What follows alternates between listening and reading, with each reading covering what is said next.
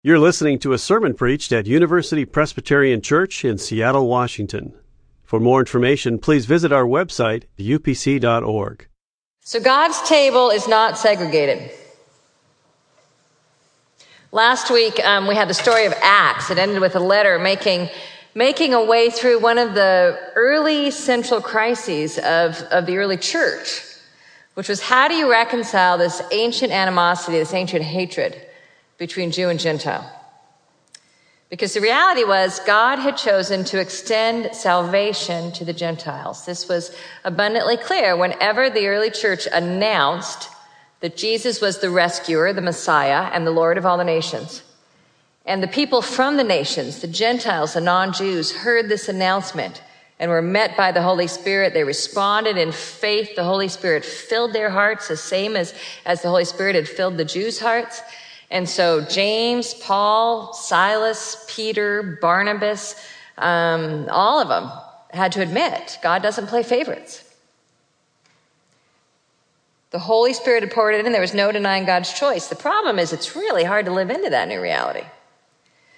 That's something else entirely. So they sent a letter. Do you remember this? It's in Acts 15. You can go back and read it if you haven't. They sent a letter up to Antioch trying to clear a way so that Jews and Gentiles could share a table together. There wouldn't be a segregated table. Do you remember what it said in the letter? It sounds really weird to our ears.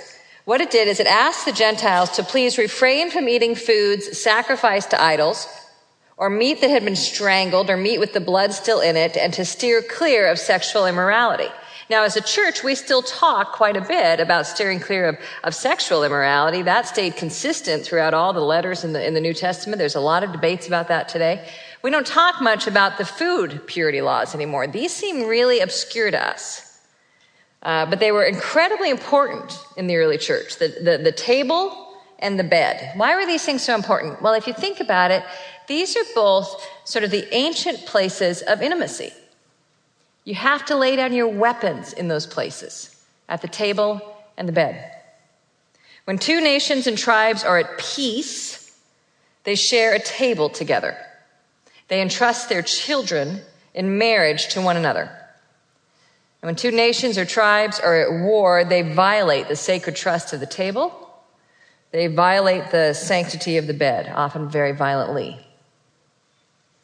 And so we see in this letter that the Jerusalem Council sent. They said, do whatever is necessary in your Christian fellowship to make it abundantly clear that you can sit down and eat in peace, that Jesus Christ is your peace. Do what is necessary to desegregate the table, to preserve the sanctity of the bed. Do what is necessary to demonstrate that peace now exists between these two peoples who are traditionally segregated and at war.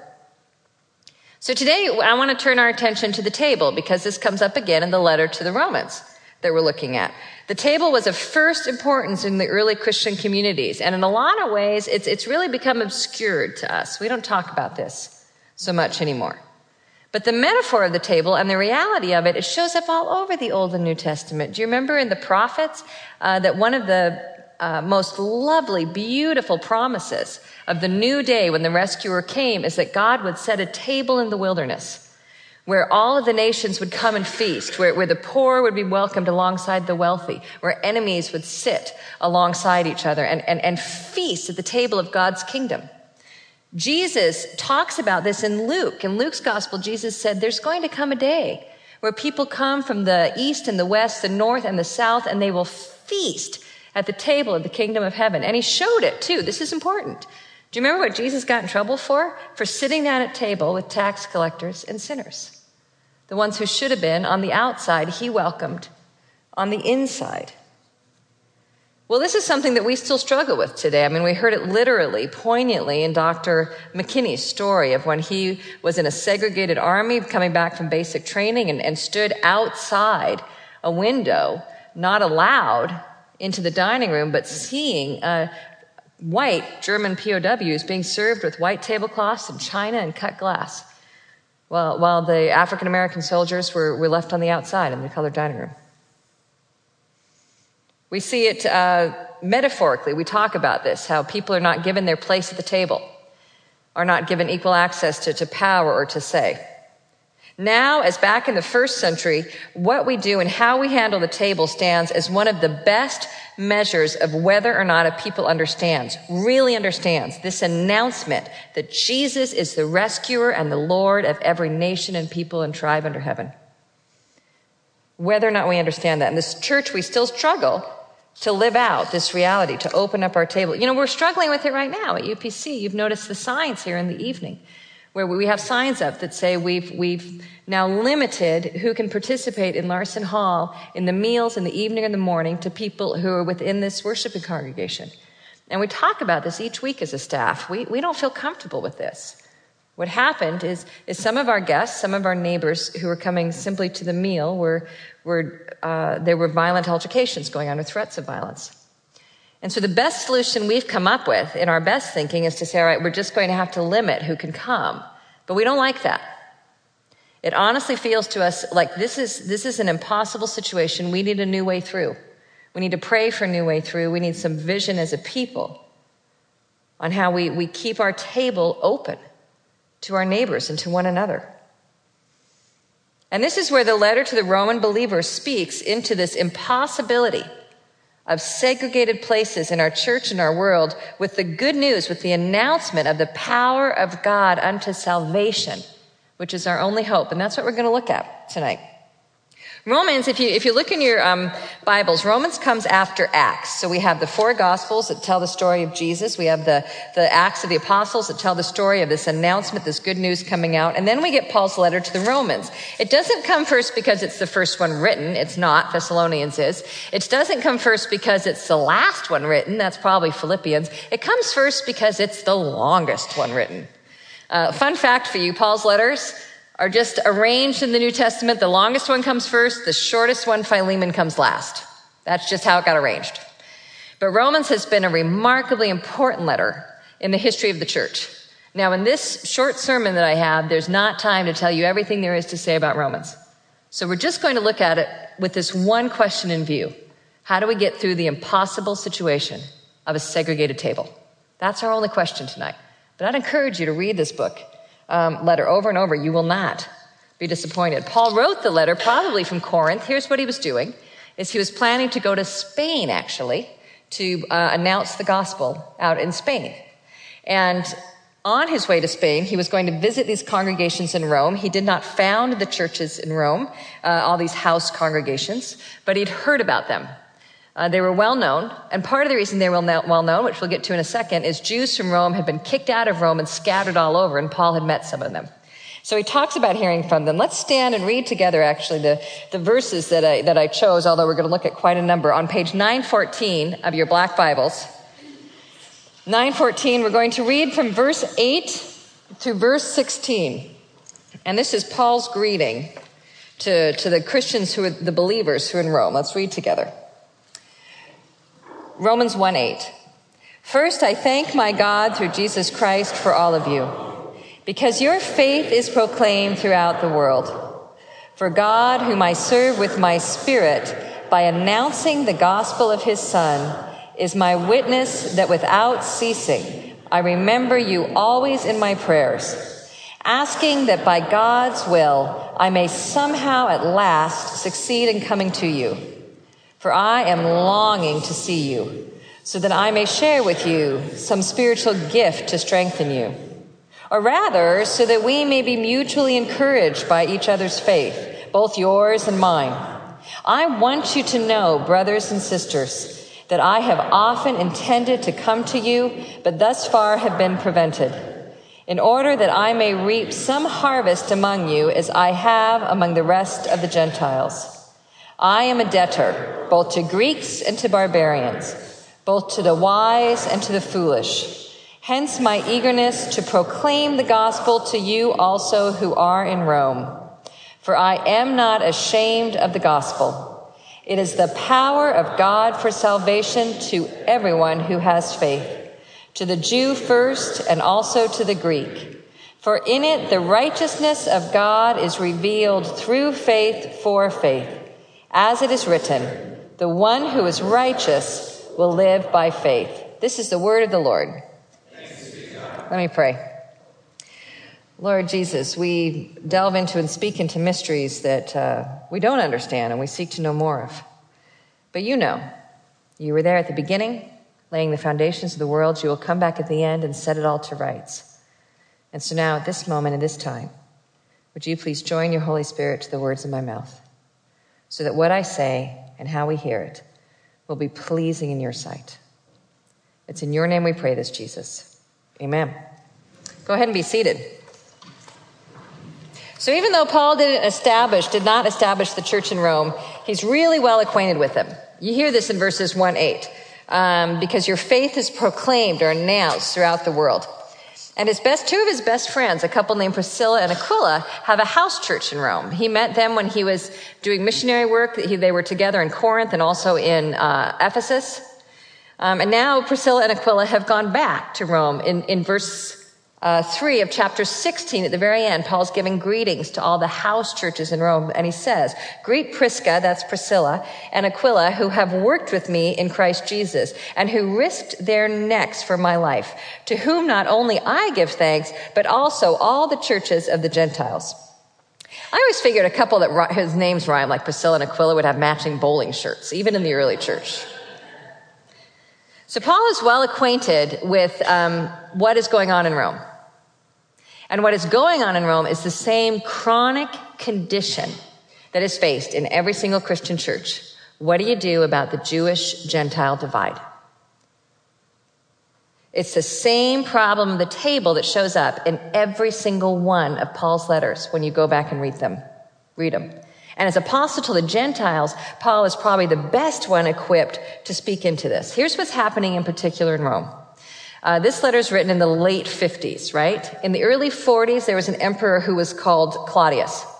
And he kicked all of the Jews, probably up to about 10,000 Jews, if not more, out of Rome. The reason was there was a squabble, there was some fighting in among the Jews, potentially because some of them were converting to Jesus Christ, one ancient historian talks about. And so they just all got kicked out of Rome. Now, years later, in the year 54, there was another emperor called Nero, and he rescinded Claudius's edict and let all the Jews come back. So now thousands of Jews are coming back into the city. They're setting up their businesses. They're re-entering their synagogues, and they're in a city that doesn't want them. They're in a pagan city that would rather not have them. The Christians at the time, there's maybe 200 Christians at the time. There's not that many. They don't meet in one room like we all do here. They meet in smaller gatherings in individual homes. And these gatherings are segregated. Some of the homes are Jewish Christians. Some of the homes are Gentile Christians. Now, Paul sees this situation and seeks to address it. We pick this up, it's hinted at in some of the first chapters, when he says in those verses that we read that he longs to see a harvest among them in Rome. Paul's harvest is always a harvest that looks to the end of time, that looks to the end when Jesus comes back. And the harvest for Paul as apostle to the Gentiles is that when Jesus comes back and lays out this feast of the kingdom table, the Gentiles and the Jews will be sitting right next to each other. That's the harvest. So to right now have a church in Rome where this isn't happening means that they're living out the gospel in a way that doesn't even match what the gospel says. Because the announcement of Jesus as rescuer and Lord is an announcement that he's coming back, he's setting that table, and ancient enemies will sit next to each other. So if in the here and now those ancient enemies aren't sitting next to each other, the gospel is not being fully announced.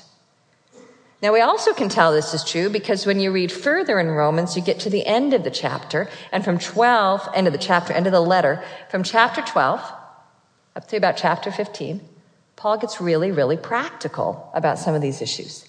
He talks in chapter 12, don't think about yourself more highly than you ought to think about yourself, he says. What you need to be doing is outdoing one another in love. He plays this out with how they live with their neighbors and the authorities around Rome. And then he plays it out among their congregation, specifically what? With their table fellowship. He says to them, those of you who think you're stronger, because you know it's just superstition, all this food sacrificed to idols, don't look down on those whom you consider weaker, the people who, for matters of conscience, don't eat certain things. The bottom line is there's a rule of love here. If your brother or sister cannot in good conscience eat certain things, don't serve those things. Sit with your brother or sister. He talks at the end of chapter 14 about don't put a stumbling block in anybody else's way. Do whatever it takes to build the church up. Do whatever it takes to make for peace. Desegregate the table. And he says at the end of 15, I know I've spoken really boldly on some of these things to you guys. You don't even know me, he says in chapter 15. But I am an apostle to the Gentiles, so I feel like I can do this. Now you'd think that in Romans, because that's all very good teaching, that Paul could just go right from being anxious to see them and sharing a gift and a harvest into what that's going to look like with table fellowship. But what do you know? He puts like 9 chapters in between. I think more than that, 11, to give Romans pride a place at the beginning of all of them. Why is this issue so chronic in the church? Why is the segregation issue so chronic in the church? From the beginning of the church until now. I'm going to suggest that one of the reasons is we don't pay enough attention to what is in chapters 1 through 11 of Romans. We too easily skip right to the programs or the ideas of what it should look like and how do we make what it should look like happen. We start with our efforts.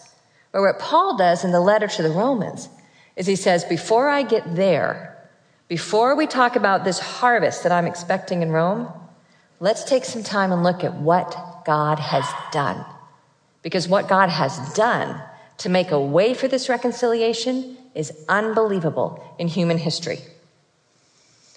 Now, like I said, I can't take you through Romans 1 through 11 in the next 5 minutes. Well, how many of you would stick around for an hour? I think I can take you through it in an hour. You want to? Just kidding. What I can do, though, is to just give you some headlines to look at these. And here's why. See, Paul is not naive. Paul knows that there are forces that lead to division and to violence, and they're not simply a matter of personal taste or predilection. There are cosmic forces at play. There are powers in this world. And what it will take to reconcile is a power that is greater than all the powers that destroy. And you hear that in verse 16. I am not ashamed of the gospel. It is the power of God for salvation to everyone who has faith, to the Jew first and also to the Greek. For in it the righteousness of God is revealed through faith for faith, as it is written, the one who is righteous will live by faith. I'm not ashamed of the gospel. What is the gospel? It's just an announcement. It's an announcement of God, what God has already done. It's an announcement that Jesus is the rescuer. It's an announcement that Jesus is the Lord of every nation and power that is out there. That God has acted to set the worlds to right. See, what Paul goes on to tell us as we start to look at this is that if we continue to try to work on these issues out of our own power, they will and always can remain and only remain chronic. We are not activists who argue our Christian worldview over and against other people's worldviews, who strive by human efforts to establish God's will on earth. The good news isn't a system or a program. The good news is an announcement. Remember this. Here's what God has done. Remember this. Jesus actually rose from the dead and is at work to disarm these powers. Act on this announcement. We are not ashamed to announce Jesus as rescuer and Lord, who's the only source of power that reconciles, who can put to rights all the things that don't make sense, like Dr. McKinney said. Jesus is the only one who can reconcile things. And if we're serious about setting a desegregated table, Paul says, and we should be, here is the good news that desegregates. So here's the 3 things I want you to remember. This is what Paul announces in Romans 1 through 11. Everyone is an outsider. Jesus saves you a seat. And God does not play favorites. Everyone's an outsider. Jesus has saved you a seat. And God does not play favorites. In Romans 1 through 3, this is what Paul's trying to show, is that everyone's an outsider. There's no distinction, he summarizes in Romans 3, 22 to 24. There's no distinction between all of you. Everyone has sinned. Everyone has fallen short of the glory of God. Everyone is naturally outside of that table at the kingdom. The depth and the power of evil isn't just an intellectual issue. Paul says. The depth and the power of evil is something deeper and more difficult to eradicate than we could ever imagine. Because as people, we can give ourselves over to evil and need rescue. Everyone is an outsider to the kingdom who needs rescuing, Paul says. No one has a right to claim at the table of God. See, Romans states what we learn and what we know and what we discover is that the secular idea of tolerance and inclusion is great in theory. But in practice, it is far too anemic to transform the sickness of the human heart. We need a power that can take us into salvation. Good intentions are not enough. They're good. They're important, but they're not enough. Legal measures are not enough. They're good. We'll work for them, but they're not enough. Our programs and the best of our human efforts in programs are not enough. We need an actual power that can transform the sickness in the human heart and the sickness in our society. Because Paul says we're all immersed in it. We're all outsiders. The world says be an outsider. Be an insider. Strive to become elite. Because the best we can do, since we're all outsiders, is make this small circle of insiders and keep everyone else out. To lie to ourselves and tell ourselves we're not an outsider. So if you feel like you're being left out, if you feel like you're lonely, if you feel like somebody's getting something you're not, you're right. You're an outsider. But so are they. Everyone's an outsider, Paul says. It's just different degrees. That's why the announcement of Jesus as Messiah and Lord is described by Paul for what it is and must be for God's will to be done on this earth. It's a power unto salvation. And that's what he goes into in Romans 4-8. Romans 4-8. Do you remember the promised feast that it talked about in the Old Testament and that Jesus talked about in Luke's gospel? Here's the summary of Romans 4-8. God has promised to throw a party. God has promised to set this table. And the first one to hear that promise was Abraham. He got an invitation to this party and he RSVP'd. And his response basically said, yeah, I'll come because I believe that party is going to be there. That's what faith is. Saying yes to the invitation to a party that we actually believe is going to happen. And the way that we know that party actually will happen and that hope will come true is because of Jesus. Because somebody actually lived and actually died on a cross and actually rose from the dead to save us a seat at that party. That's what chapter 5 says. See, we live in a world that tells you that you need to secure your own place at the table through power or reputation or freedom or talent or wealth or connections. But remember the first thing, everyone's an outsider. The second thing, the good news, is Jesus has saved you a seat. And it doesn't depend on your good looks. It doesn't depend on your wealth. It doesn't depend on you getting it right. It doesn't depend on your family connections. It doesn't depend on which ethnicity you come from. It depends on the fact that God loves you wildly and abundantly and more than you could ever imagine, has gone to the cross and raised from the dead to save you that seat. Step up and take it, Paul says. That's what faith is. I'll take that seat. I'm going to show up at this party. And then Paul in Romans 7-8 talks to us about the Holy Spirit. Because it's no good just waiting for a party that's going to happen after you die, Paul says. The Holy Spirit, the same one who will raise you from the dead, the same one who will make sure that table is set, that same Holy Spirit will live in you here and now so you experience and live into this grace. I have a friend on the East Coast whose name is actually Grace. And she's African-American, worked in one of these storefront churches in an urban area of Philadelphia. She said, you know the problem with you people in your white churches? You go to church on a Sunday and you pray that God's going to heal you and you pray that this will happen. You pray that that'll happen. But you've worked pretty hard to keep yourself pretty comfortable and make sure you're well covered if that prayer isn't handled. She said, in my church, if God does not give us rent money on Sunday, we're being evicted on Monday. In my church, if the Holy Spirit doesn't show up and get something done, no one else is doing it for us. It was very convicting. This is what Paul says. It's not just a party that's going to happen at the end of time. The same Holy Spirit who will bring all this to bear is here to answer your prayers here and now, is here to work among God's people here and now, is here to lead in prayers here and now. Start living into the reality that this is the party that's going to happen here and now. You are loved and forgiven, and Jesus has saved you a seat. But here's the third really important thing then that Paul says, and don't you dare forget this: God does not play favorites. Remember what's happening in Rome? It would be so much easier for the Gentiles, the Gentile Christians, just to say, you know what? None of this city wants these Jews. The rest of the city doesn't really know how to tell the difference between Jewish Christians and Jews who are not Christians. So just let them have their churches and we'll have ours. Easiest thing in the world.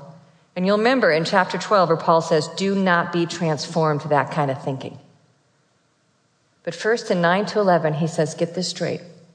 God gives God's favor to people, but God does not play favorites. So what this meant was God gave God's favor to the Jews, and God will never take away the invitation to the Jews. Never. God gave God's favor and God's promises to the Jews to invite all the nations in. And Paul says God's never taking that invitation away. And for the non-Jews who find themselves side by side, Paul says, watch out. God's given you God's favor, but you're not some new favorite. Don't think God's thrown away the Jews and started over with you. God does not play favorites. See, we live in a world that says my enemies are God's enemies. My enemies are God's enemies. And we are people who naturally call our gods down to strike against our enemies. But we follow a rescuer and a Lord who said, love your enemies and pray for the good of those who hate you. Paul repeats it, do kindness and goodness to your enemies. Do not answer evil with evil. We have a God whose mercy and patience is infinite. So that's the whole story, Paul says. That's the thing we've got to not only remember, but live into by the power of the Holy Spirit. That's what brings us to chapter 12. And when you start putting flesh and bones on this stuff, when Paul says, offer your whole selves to God. And why do we need to know all that from 1 to 11? Well, here's the reason. We live in the face of a massive visible reality in the world that absolutely denies that everyone is in the same predicament, that denies the hope of the kingdom of heaven, that denies the possibility that Jesus has saved a seat, that denies the reality that God does not place favorites. And as Francis Watson writes, in the face of a massive visible reality in everyday life, it makes confidence in an unseen, greater future reality hard to maintain. Hope requires social support. Hope requires social support. Faith is being sure of what we hope for. Hope requires social support. The announcement of this gospel requires a society and a people who will live this out with courage and conviction, who in the face of forces that tell you to strive to be an elite, live into the reality that everyone is an outsider, who in the face of forces that tell us that no one is going to save you anything, we live into the reality that believes that grace has abundantly given us everything we need, so we do not have to strive to hold and to defend what life resources we have. In the face of forces that say that God plays favorites and your enemies are God's enemies, we live into the reality that God does not play favorites and God died for God's enemies. Offer your whole selves to God, Paul says. Let this truth transform who you are and everything that you say and everything that you do. We need this word and we need God's Spirit. We need the letter of Romans to inspire us to make hope, a feast of the kingdom of heaven, tangible in the city of Seattle.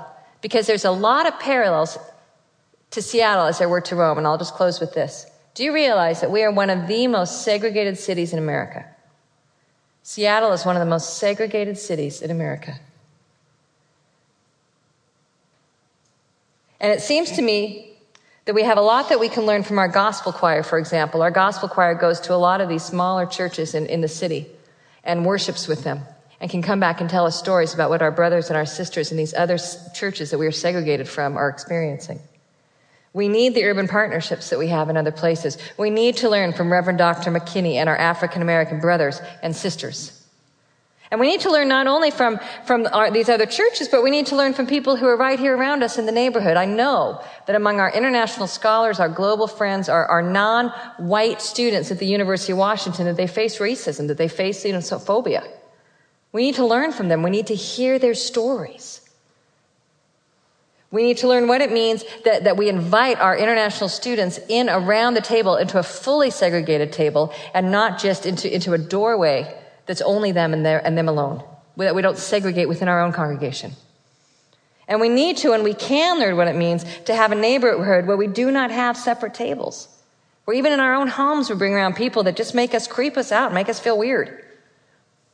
We need to prayerfully seek a way for God's will to lead us forward with Larson Fellowship and how we open up the table there, to extend hospitality to our neighbors. And we do so without naivete, knowing that we are going to face forces that would rather see humans made in the image of God living isolated and captive on the street than in the full stature and glory of God that they were created. We are going to face forces that tirelessly seek to see the body of Christ divided into Korean churches and black churches and Chinese churches, instead of seeing all the nations and races united in a witness to Jesus Christ as Lord and Savior of all the nations. We are going to face forces that agitate for the rich and the well-fed to feast at their own tables, distinct from the poor, rather than reflect the scandalous generosity of God. And we face those forces, first of all, ultimately, inside our own souls. So let's pray.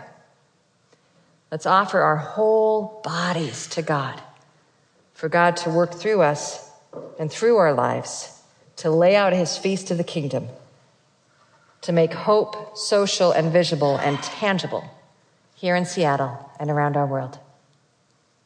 Amen. For more UPC audio or to find out about service times, visit us at upc.org. All online audio is available on CD and cassette. To order copies of sermons and classes, please visit upc.org/audio, email audio@upc.org, or call 206-524-7301, extension 117.